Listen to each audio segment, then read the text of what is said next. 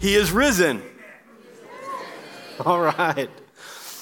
Well, some of you with kids, you may know, maybe you have this at your house where your kid just has a favorite parent.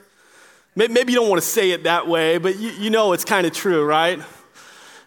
Our youngest, Pierce, he's 5, and he loves me just fine, and we have a lot of fun together and everything. But when he gets hurt, or if he has a nightmare or something like that, I can go to him and I can be so kind to him, and I can, Pierce, what do you need? Hey, Dad's here, what do you need? And he will look at me and he will say, Daddy, I just want Mom. And sometimes, Steph is there and she is privy to the conversation and she sees what's going on with me and Pierce. And she will say in just the most syrupy voice that she can muster, oh, Piercy, come over here. Mommy will make everything okay. And she'll hold him tight and squeeze his neck and kiss him on the cheek. And then she'll just look at me and wink. And we'll laugh. But it's nice to be sought after, isn't it? It's nice to be wanted. It's nice for someone just to approach you and really want you. God has sought after you. You are sought after by God. I don't know if you ever realized that, but you are. And I know sometimes we think, well, if God seeks us, if God has sought us, that he's just sought after me because he wants to rain down some lightning bolts because I know all the ugly in my life. But as we study Scripture and as we look at the fact that he is risen, we see that he is risen not so that he can just hurl down lightning bolts in judgment, but that he is risen so that he can gather us in close and he can squeeze us tight and hug our necks and say, you're loved, you belong, and there is a purpose that I have for your life. I want you to see that with me this morning.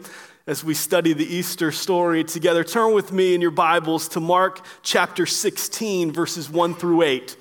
Mark chapter 16, verses 1 through 8. People who stay up late and worry about such things have a hard time with the Gospel of Mark. I don't know if you knew this, but they have a problem with the Gospel of Mark. And the problem that they have with the Gospel of Mark is this: it ends. And we're just not quite sure where it ends. As you're turning there this morning, your Bible, like mine, might have the little notation that after verse 8, that the earliest and best manuscripts don't include verses 9 through 20.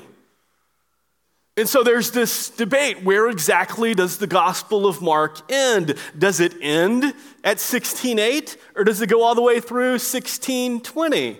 And so people who just really like to worry about these things, they have a problem, and this is a conundrum. What happens? Does it end or does it not? It's thought that maybe, perhaps, that the early church, some scribes, they're looking at the way verse 8 ends, and they say to themselves, we got to help Mark out a little bit. This is not a great ending. We need to add a little more to the end of the story. And so they add these next 11 verses, because as you end in verse 8, it ends with 3 scared women. 3 women trembling and afraid. They're rushing away from an empty tomb. They haven't told anybody yet. They're just frightened. And that's where it ends in verse 8. And you read that and you think, this is not really the greatest way to end the greatest story that the world has ever heard. We got to help this out just a little bit. And so the later manuscripts, they add verses 9 through 20. But when you read the Gospel of Mark in its entirety, especially, you just go right back to the beginning of the Gospel of Mark, chapter 1, verse 1, and you think to yourself, perhaps Mark isn't so concerned with how it ends. You see, he opens his book, the very first verse of the very first chapter, with these words, this audacious statement. This is the beginning of the gospel of Jesus Christ, the Son of God. You see, Mark didn't write his gospel to tell us about how things ended. From the get-go, he says, I'm here to tell you how things began. This is where it all starts. We don't come to chapter 16 to find out how things end. It's not the end of chapter 16. He's just getting started. This is just the beginning, and that's what Mark wants you to hear. This is the beginning. So let's hear what Mark writes this morning, the first 8 verses of chapter 16. When the Sabbath was passed, Mary Magdalene, Mary the mother of James, and Salome brought spices so they may go and anoint him. And very early on the first day of the week, when the sun had risen, they went to the tomb. And they were saying to one another, "Who will roll the stone away from the entrance of the tomb?" And looking up, they saw that the stone had already been rolled back, and it was very large. And entering the tomb, they saw a young man sitting on the right side, dressed in a white robe, and they were alarmed. And he said to them, "Do not be alarmed. You seek Jesus of Nazareth who was crucified. He has risen. He is not here. See the place where they laid him? But go, tell his disciples and Peter that he is going before you to Galilee. There you will see him just as he told you." And they went out and fled from the tomb, for trembling and astonishment had seized them, and they said nothing to anyone, for they were afraid. You know, it's remarkable, isn't it? That things happened just the way Jesus said they would. He told us all this would happen. He told us that he would be abandoned by his friends. He told us that he would be given over to evil men, and these evil men would see him crucified. He told us that this is how things were going to work out. He told us that at the resurrection, even no one would be there to see it happen. He told Simon Peter point blank, "Hey, you're not going to be able to stand up to the pressure." He told us all this would happen. You remember Luke 19, you get the triumphal entry when Jesus enters Jerusalem at the beginning of the week. And he comes in and there's a parade and there's all this fanfare and people are singing. They don't even know what they're saying. There's Hosanna, Hosanna, blessed is the one who comes in the name of the Lord. And then at the same time, they're asking the question, who is this? You know, they just join in this group think and they're saying this. And the religious leaders, they get upset and they run over to Jesus and they say, "Jesus, you got to calm down your followers. They're getting all these people just up in arms. There's all this commotion. You need to calm them down." And Jesus said, "If my followers will not praise me, then the rocks will cry out."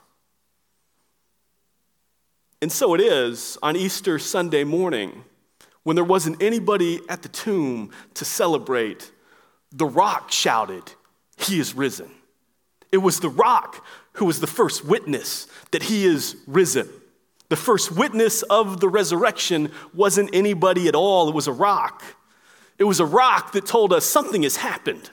Something is different. It was the rock who first told the women that something is going on. Jesus is not here. It wasn't anybody at all. It was a rock.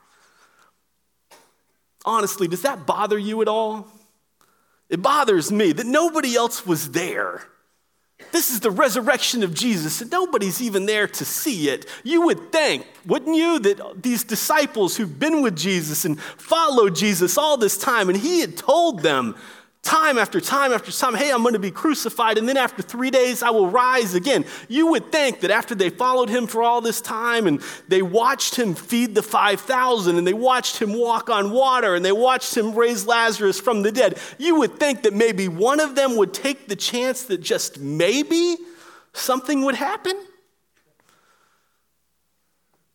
But nobody was there. It bothers me, because we camp out for concert tickets, I've got friends who have set up camp overnight in front of the grand opening of a Chick-fil-A so they could get some chicken sandwiches. And nobody was there to take the chance that maybe, just maybe, when Jesus was saying all this, that something was going to happen. I know that Saturday, the day before, was Passover, and they're Jews, and they got to celebrate the festival. And I know that there's a Roman cohort of soldiers, a 4x4 cohort, which means 16 soldiers guarding the entrance to the tomb. I know that all that's there, but you would think that maybe just somebody could have brought a sleeping bag and camped out. But nobody was there because nobody believed anything was going to happen. You say they knew this, that Jesus was dead, that he was stone cold dead. I know every Easter there's all these rumors that begin to recirculate and articles that are written about how, hey, maybe people came to the tomb and they stole the body. Listen, disciples weren't getting by a Roman cohort of soldiers, okay? These 11 fishermen and tax collectors and stuff, they're not getting through Roman-trained soldiers, 16 of them. They didn't steal the body. Sometimes it's special. Well, maybe they went to the wrong tomb. Mary knows where her son is buried, okay? She's not just going to wake up and forget which tomb he's at. They went to the right one. Sometimes it's speculated, maybe Jesus wasn't really dead at all. Maybe he got put into that grave, he just passed out, and then as he's put in the tomb, just the cool air of the tomb just kind of revived him and brought him back to life. Well, then you still have the problem that he has to get through the stone. Okay, it was sealed. The Romans sealed it, which means that it was sealed with wax and leather bands, and it was a 1 to 2 tone stone. Okay, this man who was nearly dead just passed out, and now he somehow he's going to get through a 1 to 2 tone stone that's sealed tight with wax and leather bands, and then after that he's going to somehow defeat this cohort of Roman soldiers. See, they knew this. Jesus was dead. He was dead. The Roman soldiers were efficient and effective. They make sure when they are to kill somebody that person dies. If there was any doubt, then they took measures to be sure. Jesus was crucified, you remember, with 2 criminals, one on his left and one on his right. And they went by to those 2 criminals and they broke their femurs. They took hammers and crushed their thigh bones to make sure that they were dead. What that would do is then you would slump down, all your weight would go down, it would rip your shoulders out of socket, collapsing your windpipe from your collarbone. They would smother to death. They made sure this was the way they hastened death. And then the Roman soldiers, they get to Jesus, and they look at Jesus and they say, this guy's dead. Are you sure? Yeah, look at him, he's dead. Well, just to be sure, let's stick a spear in his side. We'll see if he flinches or moves or anything. And they do, and he's dead. He's stone cold dead. The Roman soldiers know he's dead. The religious leaders know he's dead. The disciples know he's dead. Mary, the women, they know he's dead. There's no doubt in anyone's mind he's been executed. Pilate knew he was dead. That's why nobody was waiting. That's why nobody was camping. That's why nobody was hoping. Nobody was dreaming. See, the women come and they bring spices. They bring spices for a funeral because they know he's dead. And everything had happened so quickly that Friday, Everything happened so fast. But by the time they went to one place, Jesus was already at the next place. You can just imagine from Mary's point of view, what do you mean that Jesus is at the garden praying? What do you mean that now people have come and they've arrested him? What do you mean that Jesus is now taken to a religious trial? What do you mean that now they've transferred him to a civil trial? What do you mean now that the soldiers have him? What do you mean that he's having trouble carrying his cross? What do you mean now that he's about to be crucified? See, it was moving so fast that Friday. They hastened the whole process that by the time Jesus was at one place, they were still trying to figure out what was going on next. It was all they could take emotionally and physically just to be there. And you know how it is in a moment like that. You just can't quite think straight. Because things are happening so fast. It all happens so quick. Then he's executed. Friends place his body there in the tomb. They roll the stone in place. The Romans seal it up tight. The guard is set forth to protect any grave robbers from coming to try to steal the body, to make sure that no rumors do begin to circulate. See, they knew it was over. They knew he was dead. Their dreams were dead. Their hopes were dead. Dead. And that's why nobody was there. Because nobody thought that they would miss the action of the resurrection. Because they didn't really believe there would be a resurrection. So at the end of the Sabbath, the next day, the first day of the week, that Sunday morning, the women get up early before anyone else is awake. It might still be dark outside. They get up and they bring spices. It was a last act of love for Jesus. They wanted to go there, and you read the text, they wanted to go there and to anoint the body, to provide some kind of decent funeral service, some kind of decent burial for him. And after that, who knows what they would do? It didn't really matter what they would do. Jesus was dead. It didn't matter where they went after that. It didn't matter who they went with after that. It was over. Their plans were over. After Jesus, he was the hope of all their plans, of all their hopes, of all their dreams. There was nothing else to do. You just kind of pick up the pieces as best you can and live. So the women, they get the spices and they go early, and as they start walking, it's almost as if they turn the corner and they start talking to one another, and then it hits them because they're just not quite thinking clearly, and they say, who's going to roll that stone away? There's that big 1 to 2 ton stone in our way, and we brought these spices to anoint Jesus' body. Who's going to move that for us? I imagine that this group of women maybe even started a little bit of an argument. Hey, why didn't you think about this before? How are we going to get past that stone? Do you think the Romans would actually move it for us? How do you think they're going to respond to us? Well, I didn't know I was in charge of stone rolling. Who told me this was my job?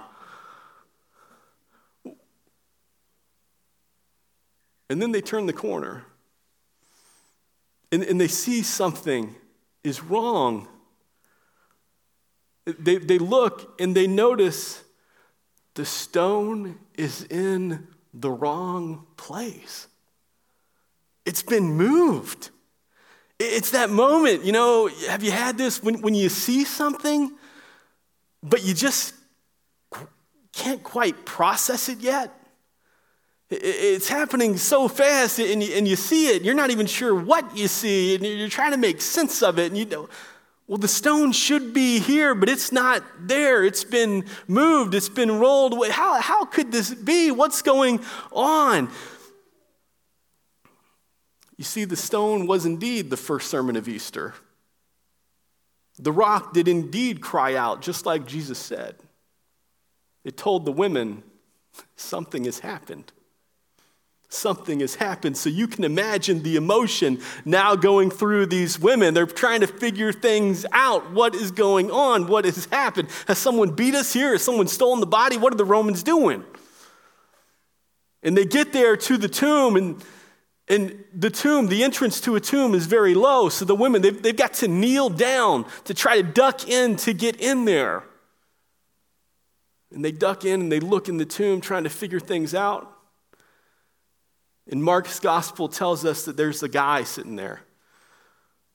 This is one of those places too where you're like, well, maybe we should help Mark out here too. All the other gospel writers, they tell us it was an angel. Mark, just a guy, just a young man.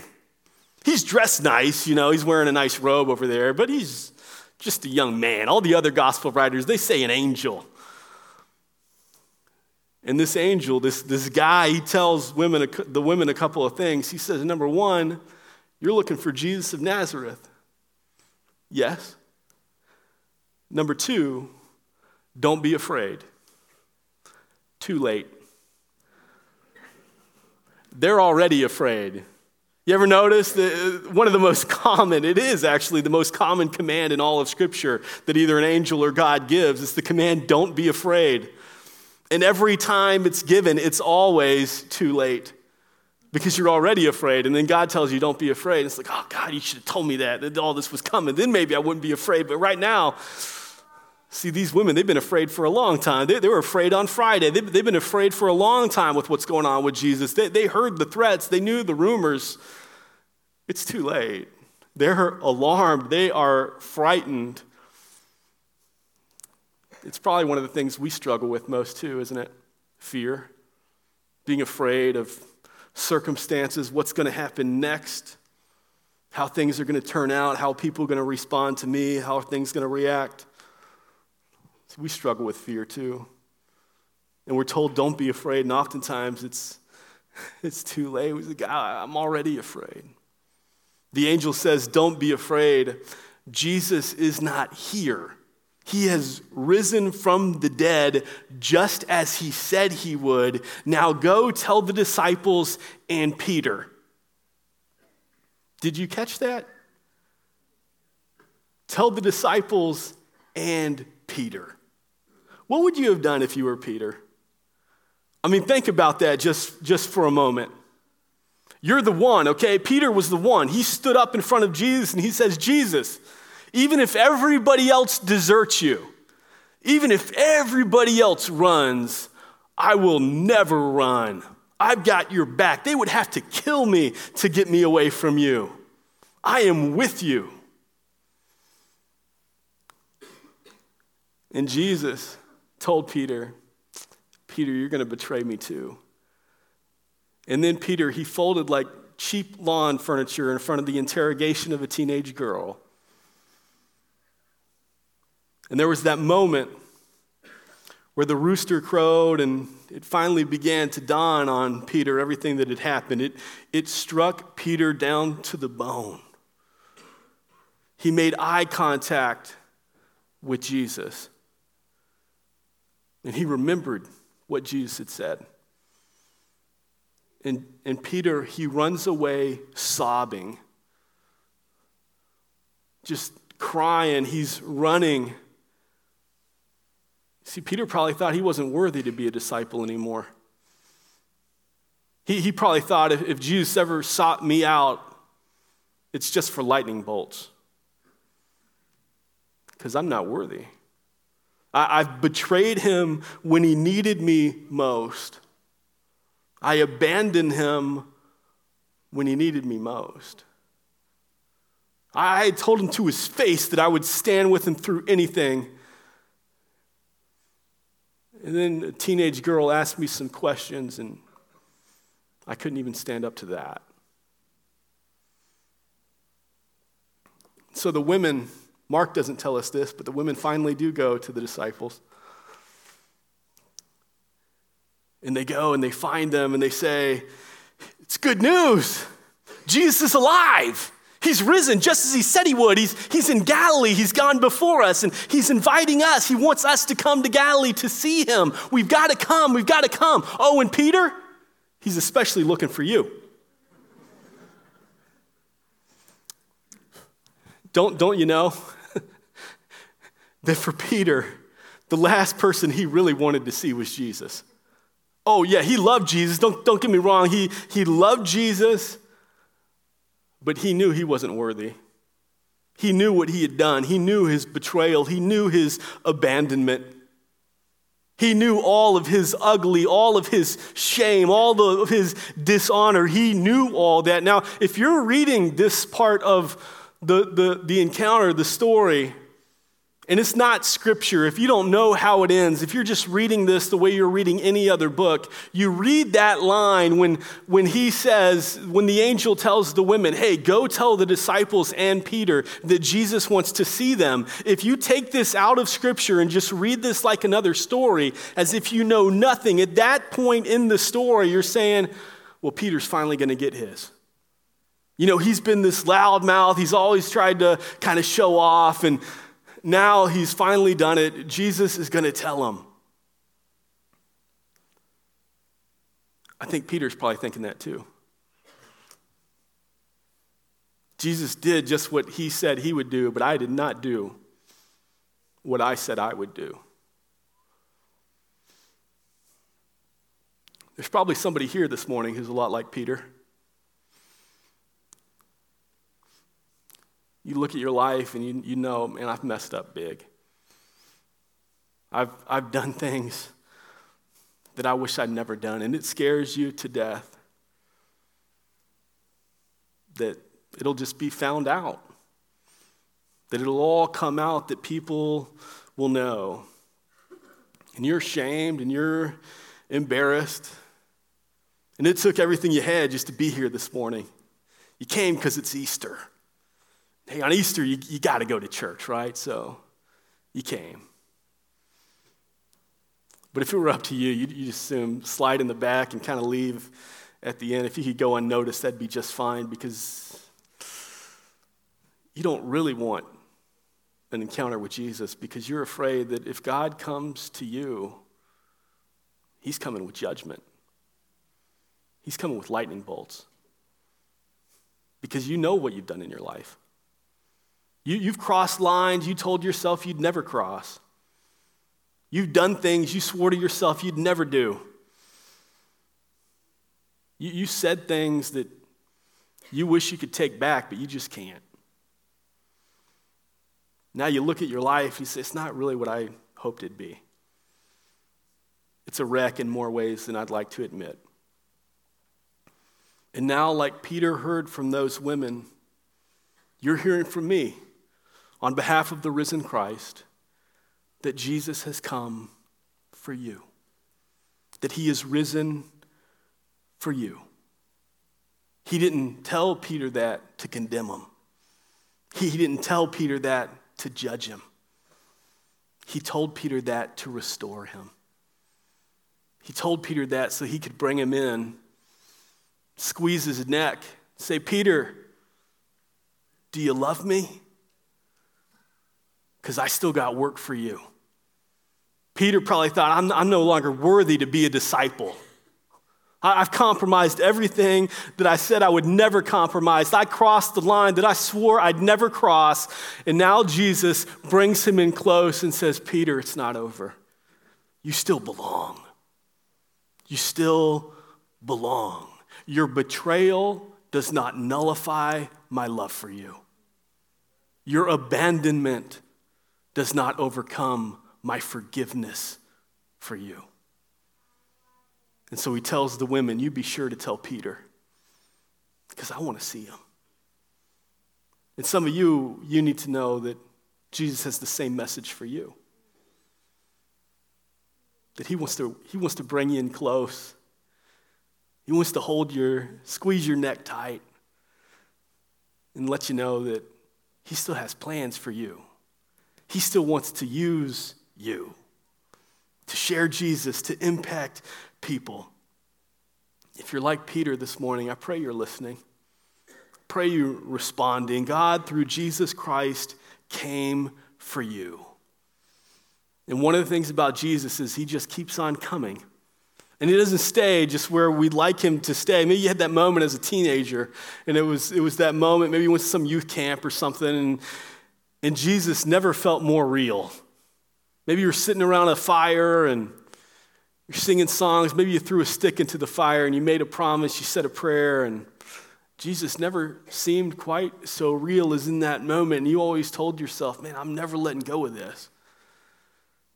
And then life just does what life does. I mean, you just live and moments go by and they turn into months and they turn into years. And now you're looking for that special time again where Jesus never felt quite so close, because now it feels like just to get a prayer through to God is like you're trying to find an internet connection somewhere and say, okay, is it working now? Do I have Wi-Fi? Is this getting through? So maybe you pray that same prayer that you prayed when you were 15 at that fire, where you had that moment and you think Jesus couldn't be any more closer. But here's the thing, Jesus isn't sitting in that same place anymore. He's still moving. You see, we serve a God who is on the move. In his omnipresence, he is a moving God. And he invites us to be with him. And so he's prepared great things for you to do.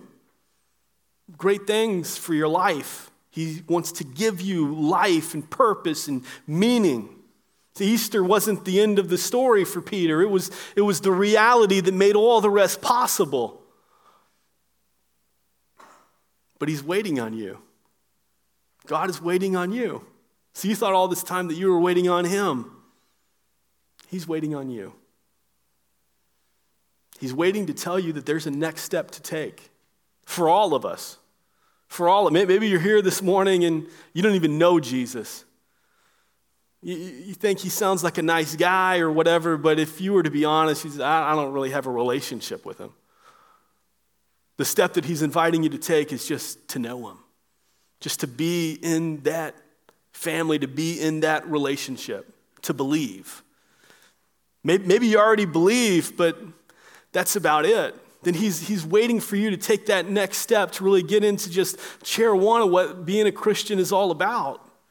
And that is to know that you're adopted into a family, that life isn't meant to be lived alone, but that God has adopted us into his family.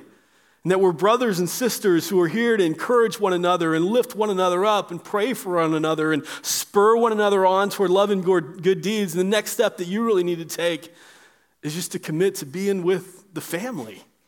Because that's what good families do. They gather together. They spend time together. Maybe you're doing that, but the next step that you really need to take is the step of just starting to grow in your knowledge of who God is and who Jesus is, and you need to start spending time just reading the Bible. Maybe you look at it and you say, well, the Bible, I don't know that I quite understand the Bible. I try it, but I just can't understand what it says. You just need to develop a plan. You say, maybe I'm not going to understand it all, but I'm just going to read, and I'm going to pray, and I'm going to ask God to help me understand something, just to take something away from it. And so the step that you need to take is just to begin to grow, to really invest in your spiritual life, to read the Bible, to study it, to pray, and to keep showing up with the family, to be a part of the family, and then to use the gifts that God has given you to encourage other people. Maybe you're doing that, but the next step that you need to take, that God is asking you to take, is the step now then to go out into the culture and to start investing in the culture, to start really knowing your neighbors, inviting them into your home and just sharing with Jesus with people just in your community, maybe people you work with, maybe friends on the sports teams or wherever, but just taking Jesus and not being shy about your faith, but being the bold witness that God's called you to be.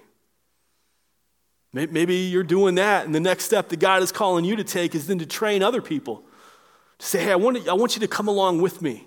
I want to teach you what it looks like, what I do, how I go, how I faithfully are part of the family, how I study my Bible, how I go and engage culture. I want to train you how to do all that, and then I want to train you so that you can train others also, faithful people also. See, wherever we're at, there's always a next step to take. And God, through Jesus Christ, is inviting us. He's waiting on us. He's saying, come, take that next step. I've got more for you.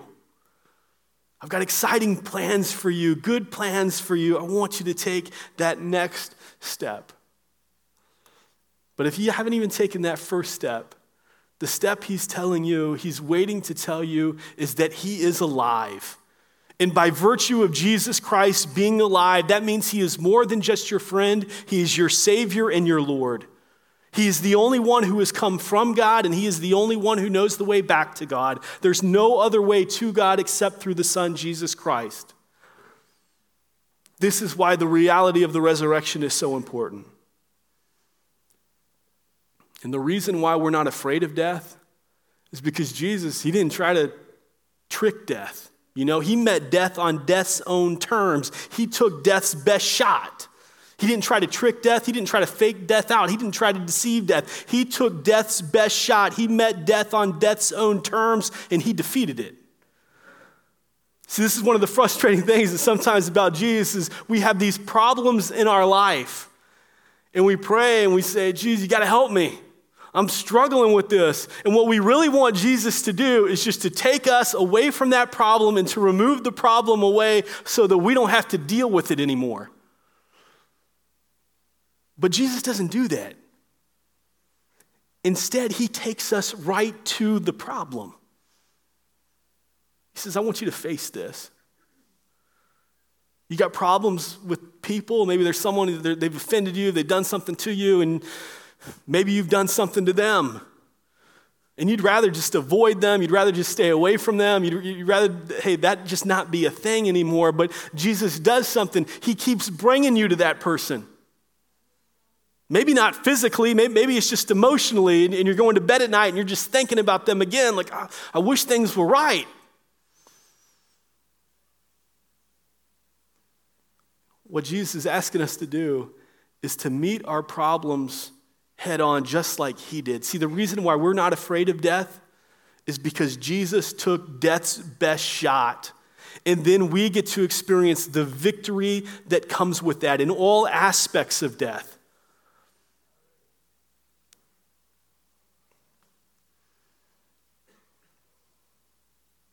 He hung on the cross. He took death's best shot. He was put in that tomb. But he didn't stay there. He is risen. He is risen indeed. And this is a good thing. Because as we face any aspect of death, we know that death has been defeated. That we get to share in that victory because he took it head on. And because of this, nothing that life throws at us will rob us of our meaning. Because we know why we're here. It will not rob us of our hope, of our dreams. And now Jesus waits on you. See, you see, the Easter story is not the end. It's just the beginning. God has indeed, he's come for you. He sought you out. He said, come. I want to squeeze your neck. I want to show you how much I love you. And I want to empower you to live a life of purpose and meaning that redeems culture. The next step is yours. Heavenly Father, we thank you for Easter. We thank you for the resurrection of your Son, Jesus Christ, and for what that means for all of us. We thank you that through the resurrection of Jesus, that you did come for us, that you sought us out, not just to expose all of our ugly, all of our sin, all of our mess that we're all too familiar with, that we know it all too well. But you've come to tell us that through Jesus we belong, that we're still loved, that all of that ugly, all the ugly stuff we've done, it does not overcome the work of Jesus on the cross. It does not overcome your forgiveness for us and your love for us. So God, knowing this message, help us to go and share Jesus and impact people like you call us to. We ask this by the power of your Holy Spirit and through the grace of your Son, Jesus Christ, whom we love. Amen.